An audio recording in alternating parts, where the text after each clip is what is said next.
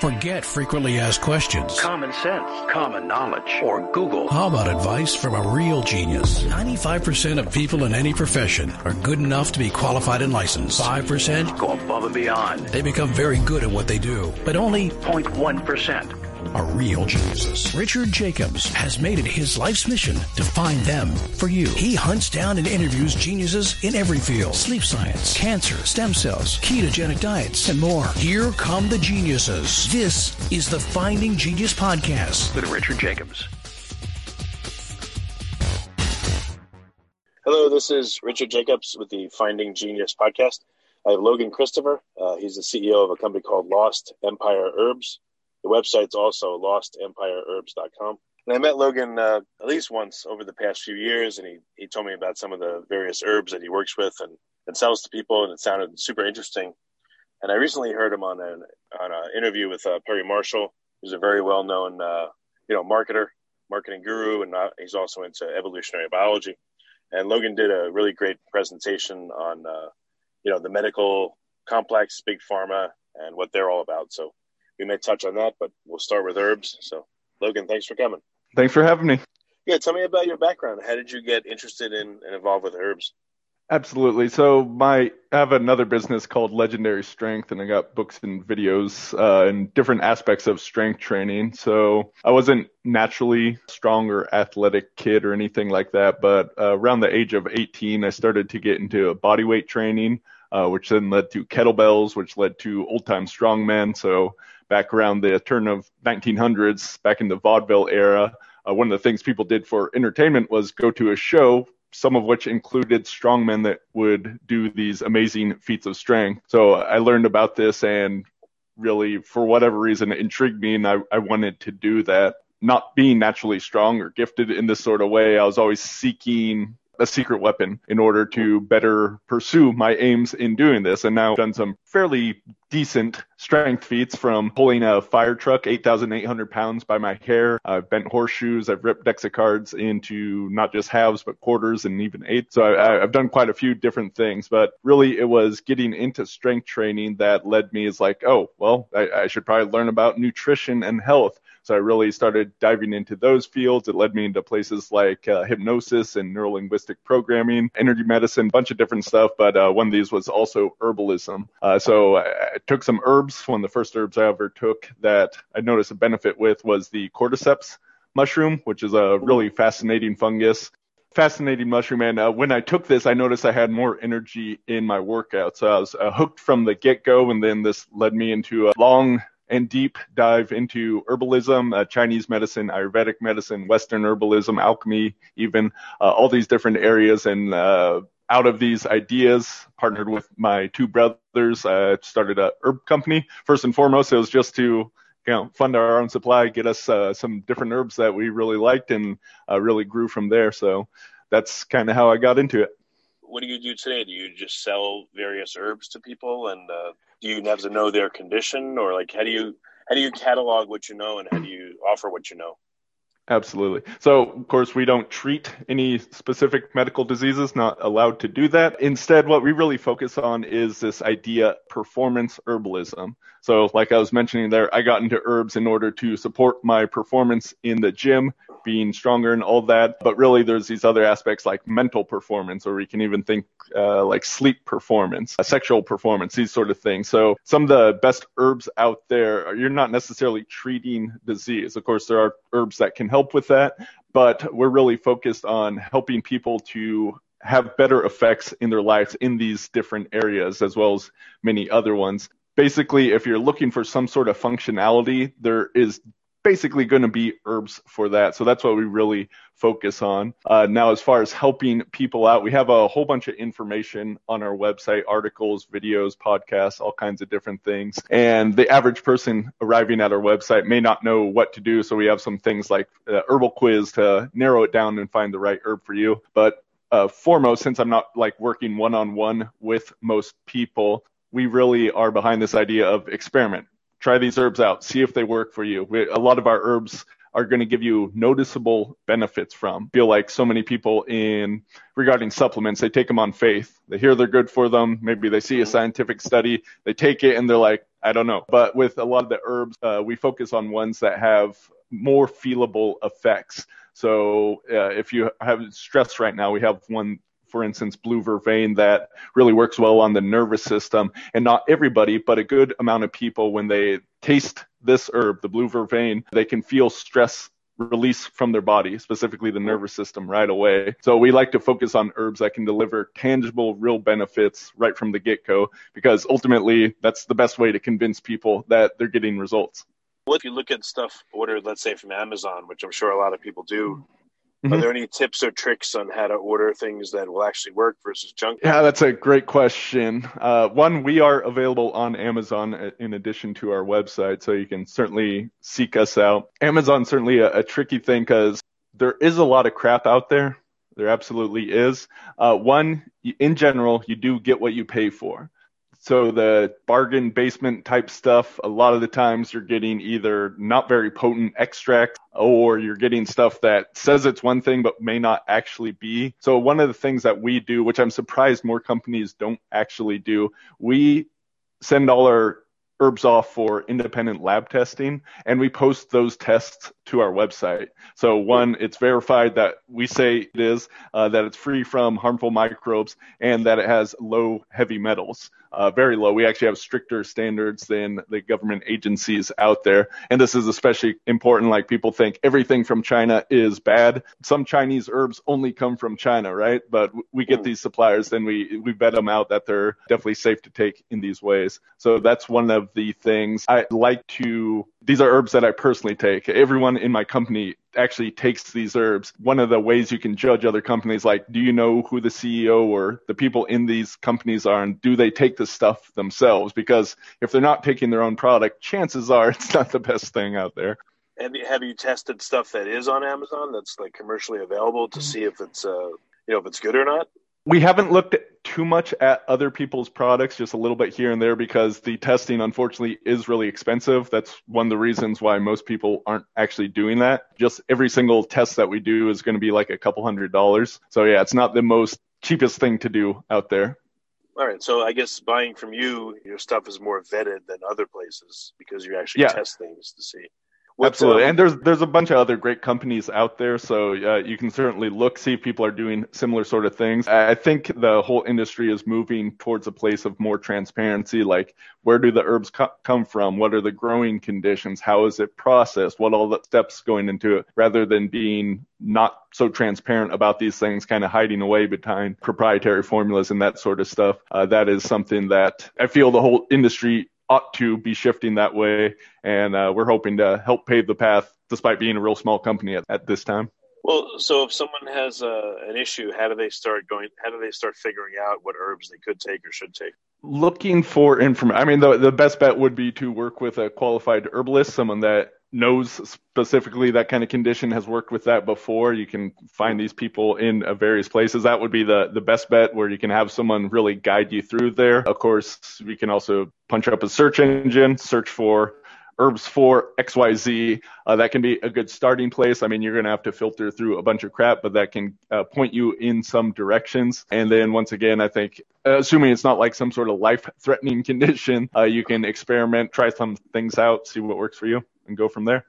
Okay, well, how is your site organized? Someone will put in a condition they have, and then there are herbs that, I guess you got to be careful. You can't recommend, can you say about what you sell? Like, how do you say it?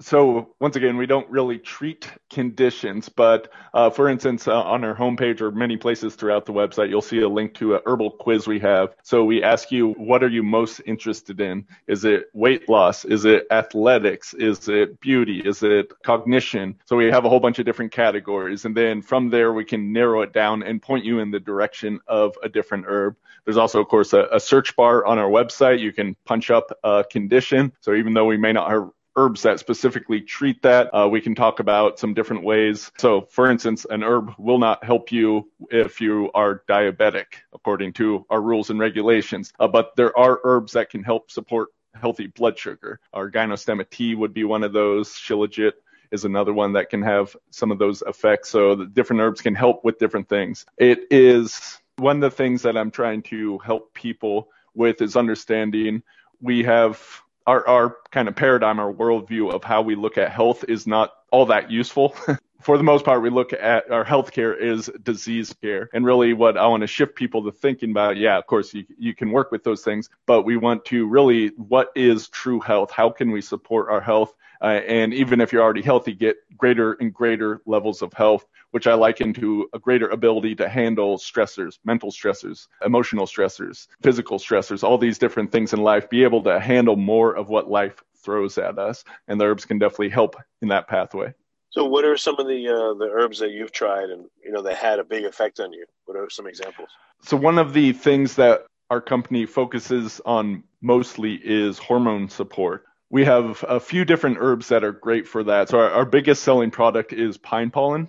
It's literally the pollen of pine trees. And this is kind of unique in nature, at least from what we know scientifically, in that it actually has trace amounts of human hormones in it. So it has testosterone, DHEA, different things like this in it. Now, it's extremely tiny amount.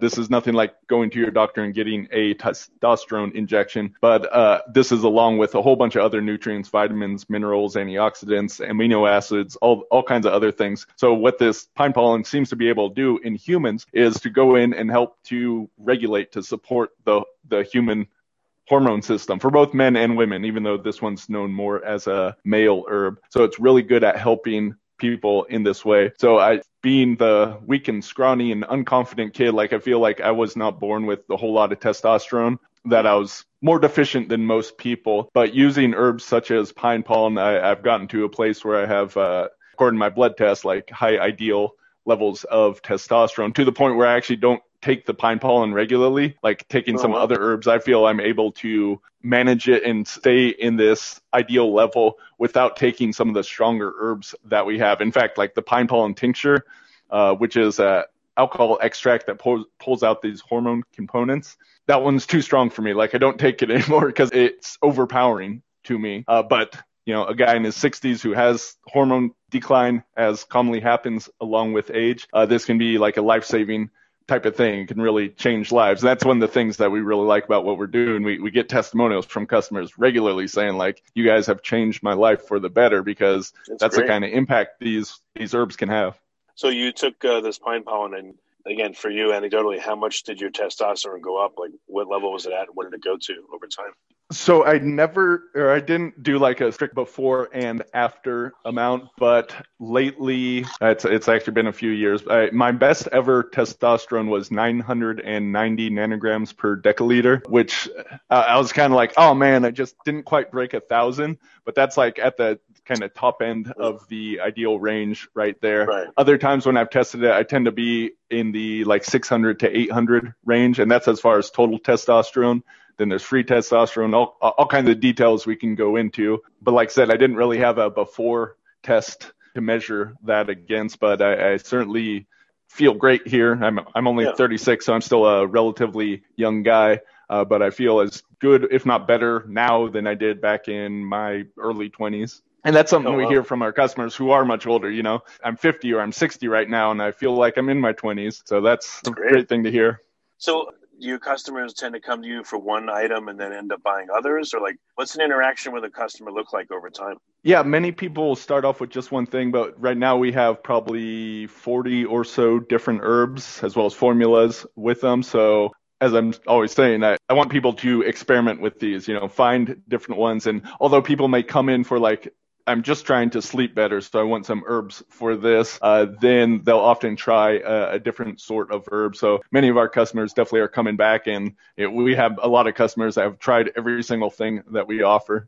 So what is the mechanism of action of herbs versus, single molecule medications that you observed? And I know it depends on the condition, but in general, what are the big differences? So the way I like to think of this is kind of on a spectrum. Right. So on one end, we have food. On the other end, we have pharmaceutical drug. Now, they both have their place, although I think pharmaceutical medicine is vastly overused. Some medications absolutely are life-saving and very useful. But when we take a single molecule and we have a whole bunch of this and we put it in the body, it's going to have some effects. These effects can be very useful, but they also tend to come with side effects. We compare this with food, let's just say average food that, a lot of people have allergies with. It's going to like sustain us, but it's not having any sort of medicinal effect. Now, between these two poles, we have superfoods, we have herbs, we have, more isolated herbal extracts, gets closer to that drug category because most drugs are coming from the plant kingdom anyway. So we have these things that may not be like nourishing us like food, but have more of a medicinal type of impact on us. So with herbs, there is the biological, the chemical components that are found in the herbs that then have the impact on the body. The way I really like to look at it is we humans tend to be kind of arrogant with our science. So that can be very useful to isolate something and use it all. But there's also wisdom in nature. So when we find one compound, we don't just think that one compound is the active constituent and does everything with that plant. There's all these other compounds. Many of the herbs we work with have 150, 200, even beyond that, different compounds in them. So there's a synergistic effect that goes on with these. There are things that are happening that we just don't recognize. Our reductionist science can't look at all the different details. They want to isolate and find this one single thing, but there's really so much going on that, even if we had tons of money, we couldn't figure it out because we're biology. We're complex systems. I like to work with nature in helping to support that. Then once again, drugs have a time and a place, but let's try to use that place a little bit less because can be a lot more side effects with using something like that, both recognized and unrecognized. If you like this podcast, please click the link in the description to subscribe and review us on iTunes. Recently, again, you were compelled, it seemed like, to write this really long report with tons of references. There's a really great presentation about Big Pharma, and, if you want to go into that, what's been your perception of Big Pharma? What caused you to go ahead and to put all this work in and write this big report on the state of it? So it was never really kind of my plan or intention to go into that. I was kind of aware you don't get into alternative medicine or alternative health, of which herbalism would be one component, without becoming kind of aware of some of the things, the shady things going on with the medical industry. But I never dug too deep until it was about, I think, the middle of last year. I started to notice that censorship was on the rise, specifically around medicine and alternative health. For instance, like Google updated their thing and wiped out a whole bunch of websites, and it was much harder to find alternative health information through Google than whole YouTube channels getting banned and all that. So I saw this a while ago. Obviously, it's gone into overdrive towards the end of the year here and all throughout 2020. It's likely to get worse, but basically seeing censorship. If you study history at all, you know that censorship, when it occurs, does not stop. It's not like, oh, we've censored all the bad stuff, we're done with our job now. It continues. Right. So I felt it was important to kind of start speaking out about this issue. So I started writing a series called my Medical Monopoly Musings, and I was doing this just once a week. After a while, and it took a little while to find my stride, but I just started digging in and I'm looking up mainstream news articles. Most of this information is all out there. It's just that people aren't putting the pieces together. So I was doing this. I was digging into the science itself. I was looking at whistleblowers from the pharmaceutical companies, from the FDA, the people that regulate them, all this kind of stuff, and really just kind of getting a picture of how it works, how our system has gone so far down off the wrong path, where really what it comes down to, I mean, there might be even more nefarious stuff than this, but if you follow the money, you see that there's a lot of money to be made, and a lot of that money that is made is then used to continue to grab and control and gain more power by influencing other people, including journalists, including the regulators, including politicians.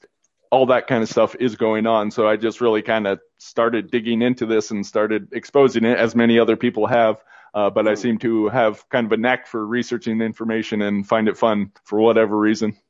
I spoke to Ken McCarthy, and he's gone a lot into the history of what's going on right now with COVID and previous swine flu and things like that, and Big Pharma. So I'm starting to hear it from a lot of angles, and I'm starting to see censorship on a lot of different channels. So yeah, it's really running rampant, which is very sad. Yeah, and it's kind of tough because I don't want to say it's too late, but it's definitely getting harder. So how do I get this message out there and whatnot? And it really, if you understand that we're getting to a point where it's like, trust the science. That's a line used to get people to not look at the science. And whenever I argue with people about this topic, like I have looked at a whole bunch of science.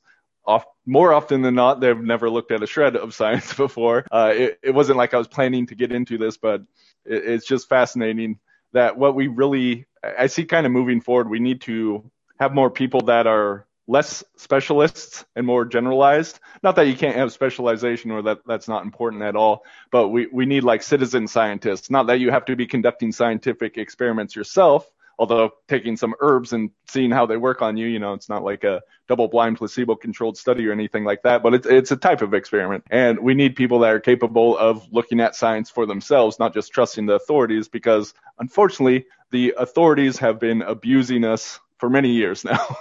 They've been abusing that trust. They've been using it over and over again to manipulate people. And it's very unfortunate, but that doesn't mean it is not true.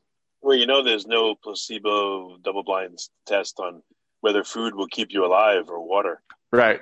Yeah. And there's no double-blind placebo-controlled test that a parachute will help you if you jump out of an airplane. So We do want to look at some other things. It's reductionist science is very useful for some things, but we also need to look at complexity science. We need to look at systems. We need to look at indigenous wisdom or long historical use of things as we have moved into this ever more scientific paradigm. Once again, not saying science is bad. It has its place, but we need to look outside of that and understand that there's a whole bunch of other ways of knowing the world that can actually be more helpful in other circumstances. And so often we have thrown the baby out with the bathwater that we are now suffering the consequences of it. What do you think your role is going to be going forward? You're providing herbs, you're likely helping people. Again, no guarantees, but what other roles do you see yourself taking on with these reports you're making and these things you're doing? Absolutely. So I'm going to continue to do my research and expose some of the shenanigans going on as well. Not just all current information, I certainly dig into that, but also in the past, because kind of the best indicator of what's going to happen in the future is by following the patterns of the past. For the most part, most people aren't changing, so you can learn a lot by learning how things have been done before. So history is a great teacher. So I plan to continue to do that. One of the other things I'm working on moving forward is recognizing that with our medical system, right?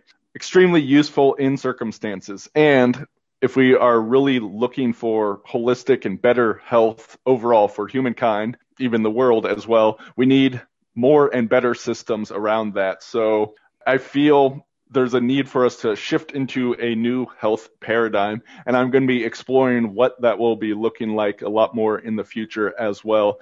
Just criticizing the old system is not the most helpful thing. Like, it's good. Like, we have to wake up. We have to become aware of what is going on, especially as we seek to create a new system, to be aware of the flaws that got us to where we are today.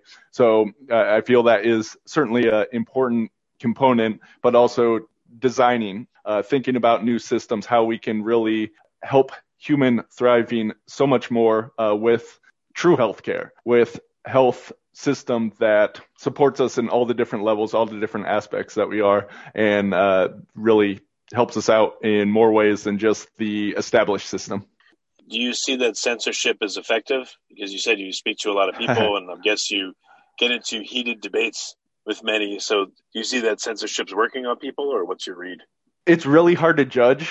So, for instance, I post some of my writings on Facebook, and it's crickets. There's a term shadow banning, right? So they allow you to post it, but they don't widely circulate it. They certainly aren't boosting it up.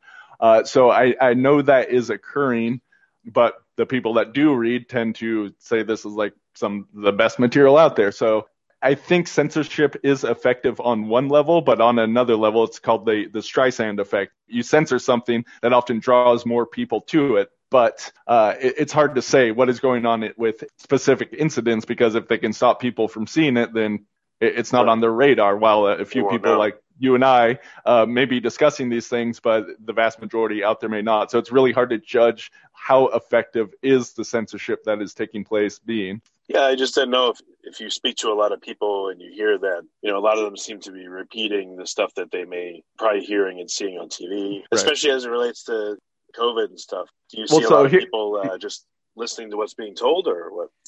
Yeah, I'd see. So one thing that's interesting with social media, right? We tend to get filter bubbles. It's like the stuff they like, whether this is the mainstream narrative or a counter narrative, right? And tend to not do something the other way. So then the algorithms that exist on the social media will feed you more of what you like and less of what you don't like, including especially if you're blocking people that have any opinion counter to your own. So people get into these filter bubbles, which further reinforce their cognitive biases that reinforce whatever they believe to be true. They're just seeing all information that feeds that. I think one thing that's really useful is to specifically work to counteract that. All of us humans have cognitive biases. It's all of us, myself included, have these issues. Even if you're working to avoid them, like it's really hard to avoid these things. I try to specifically look at information that is mainstream, information that is non-mainstream, information on the left, information on the right, information that is conspiratorial, information that is not, to really cover a wide gamut, because the truth is really hard to find to really get to the bottom of it.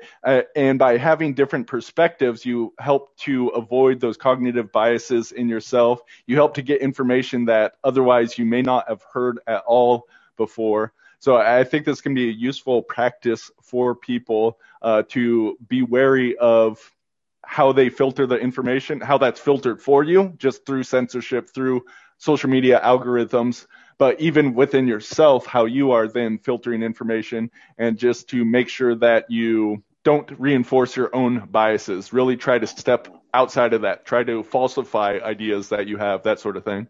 Are you able to read scientific papers and journals? Yeah, so with that, I know when I'm over my head, or at least I have some idea when I'm in over my head, when the statistic modeling is way beyond my skill set. So recently, I thought this was funny. There was a Forbes article saying like, hey, scientists or people shouldn't look at science. I know you think so. Yeah, that was terrible. Yeah, they said that. And even if you are a scientist, you have to stay in your lane, was the message in this. And this goes back to what I was saying, we need citizen scientists. We need people that can read it. And I feel that's really more or less a propaganda message that don't allow us, or trust the experts, right? Continue to trust the experts, because we're the experts and you're not smart enough to know what we're doing. So yeah, I feel it is very useful for people to engage with science, and that can be very hard in the beginning. You know, I wasn't always reading scientific papers, but I really started with the herbalism, looking into hormones, all this different stuff, and I can understand at least some science. And once again, I know when I'm in over my head, so I'm able to correct for that. And you can then see and look for people that will interpret the science for you one way or another. And this can be useful to help you to understand the science better, right? So find someone that describes, why this science is amazing science. Look at someone that says that, then find someone that says, oh no, that's such a crap study, and here's why. Look at both angles, and you can better understand what is actually good science and what is spin on science that is then propagated out. I did the same thing. It took me like a year of consistently reading papers in order to be able to get up to a level where I can understand, 60, 70% of them. Some of them in other fields, I can't understand anything. Right, yeah, some of it you do really need to be super advanced to get somewhere, but many things, especially in the health field, I'd say, unless they're using some crazy stuff, it should be at least a little bit understandable. And once again, like, recognize when you are in over your head. I think that's an important thing to do. We have a few minutes left. Can we go back to herbs for a little bit? Absolutely. I don't know, what are some of the helpful guidelines or guide rails that you found by learning about herbs? What's it's like a way to, for someone to approach learning about them and using them on their own selves, like their general guidelines? Yeah, I mean, some of the stuff we were just talking about can be really useful. There's science around herbs. Some herbs have a lot more of the science than other ones, but that's out there. So you can certainly read up on the science. You can read up, learn different things. But ultimately, I think it comes down to just trying them out. So one other point that I think is important to make is it's only in the last 100 years or so that we as a human species have stopped using herbs. Prior to scientific medicine coming in and saying everything else was bunk, herbs were medicine that people used. We had folk healers, we had all kinds of things. And you know what? Amazingly, humans survived all the time before. So we knew a thing or two, even if it wasn't quote unquote science.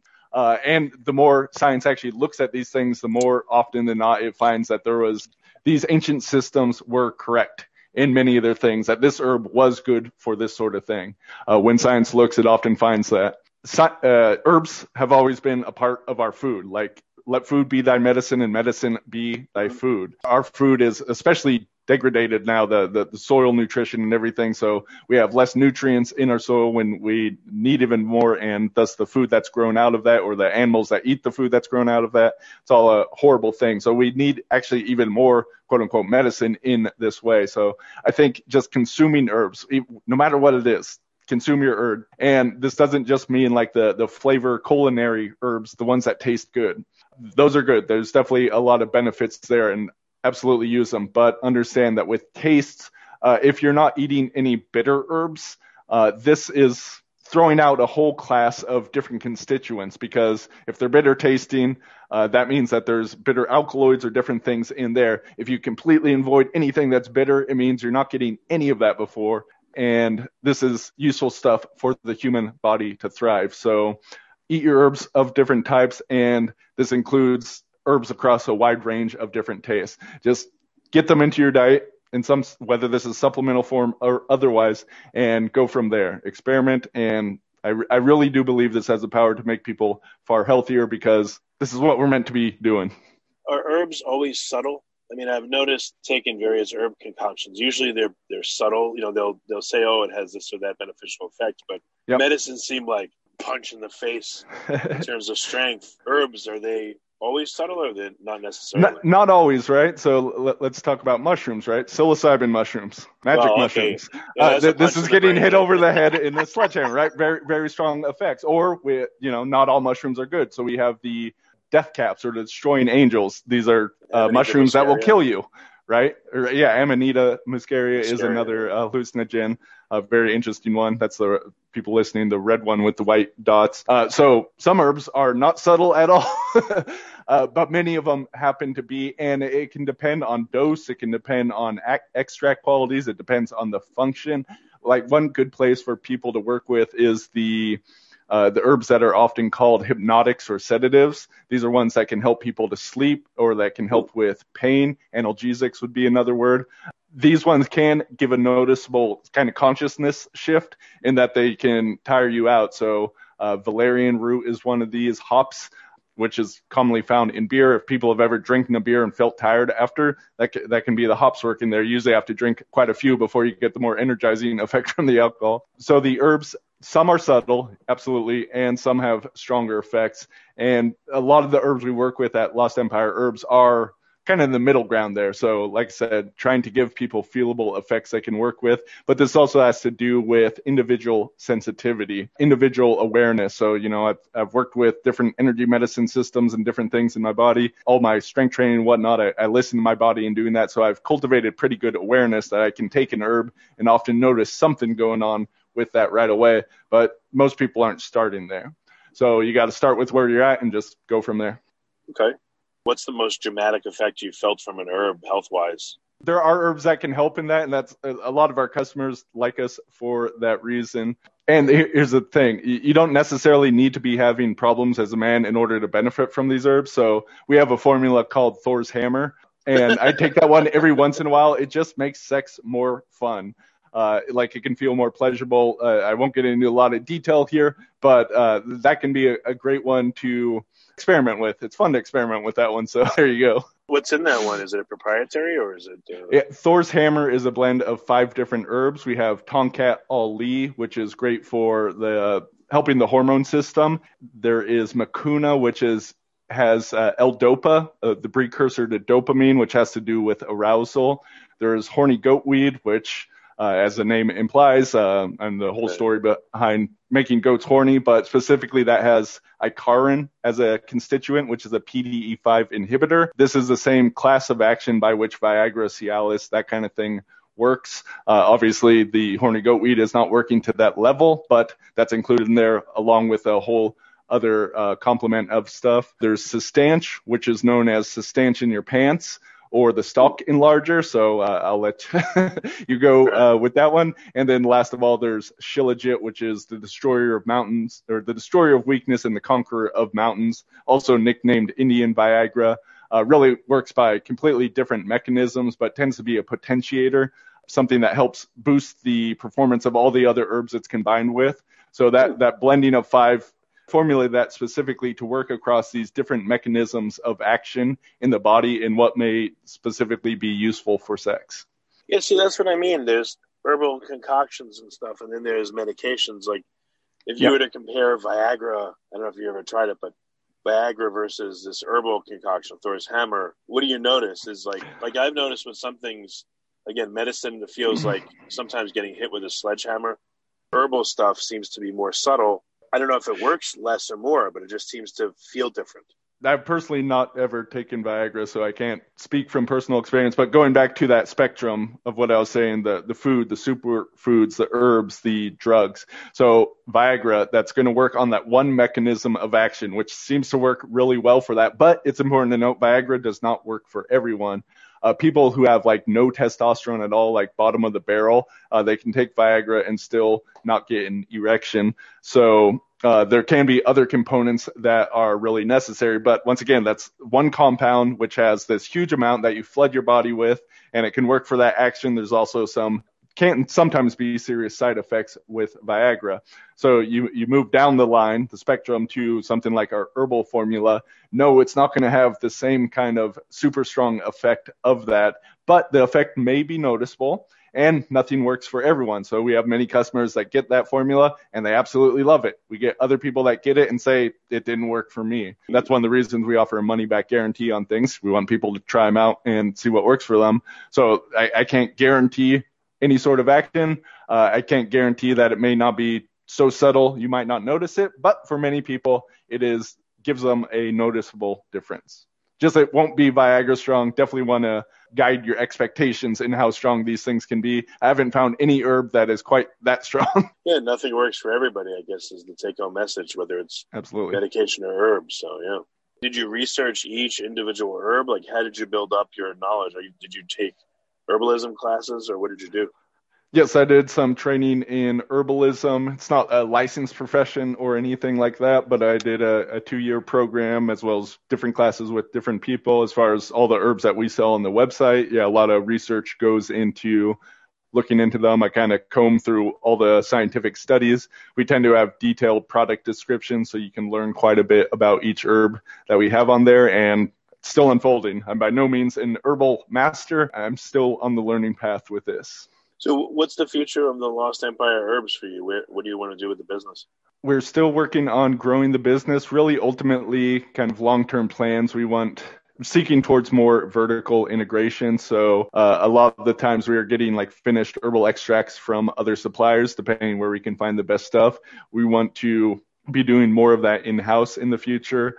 We have some good relationships with actual farmers here in the U.S. for a few of our herbs. We want to potentially down the road even be like working even closer with those farms or owning farms ourselves. We have a lot of overseas suppliers. We do that independent third-party lab testing. But we have not yet visited all of our overseas suppliers, so that's something we'd like to do. We got some big plans for the future. We're going to continue to bring out more different herbs, different formulas, lots of things to continue helping people out. All right, so Logan, where can people go to find out more about you? What are a couple sources? LostEmpireHerbs.com is the website to find all this herbal stuff. You'll find all the herbs there, tons of information. So go check it out. I also mentioned LegendaryStrength.com. That's my website for more fitness, strength training type information as well. And if you are most interested in some of my stuff around the medical monopoly, I would say go to healthsovereign.com. That's my podcast. Have some interviews on there as well as a lot of solo episodes where I dive in deep on these topics. So that's a good place for people to look. Well, Logan, thanks for coming. I really appreciate it. Yeah, this has been a blast. Thanks for having me. If you like this podcast, please click the link in the description to subscribe and review us on iTunes. You've been listening to the Finding Genius podcast with Richard Jacobs. If you like what you hear, be sure to review and subscribe to the Finding Genius podcast on iTunes or wherever you listen to podcasts. And want to be smarter than everybody else? Become a premium member at findinggeniuspodcast.com. This podcast is for information only. No advice of any kind is being given. Any action you take or don't take as a result of listening is your sole responsibility. Consult professionals when advice is needed.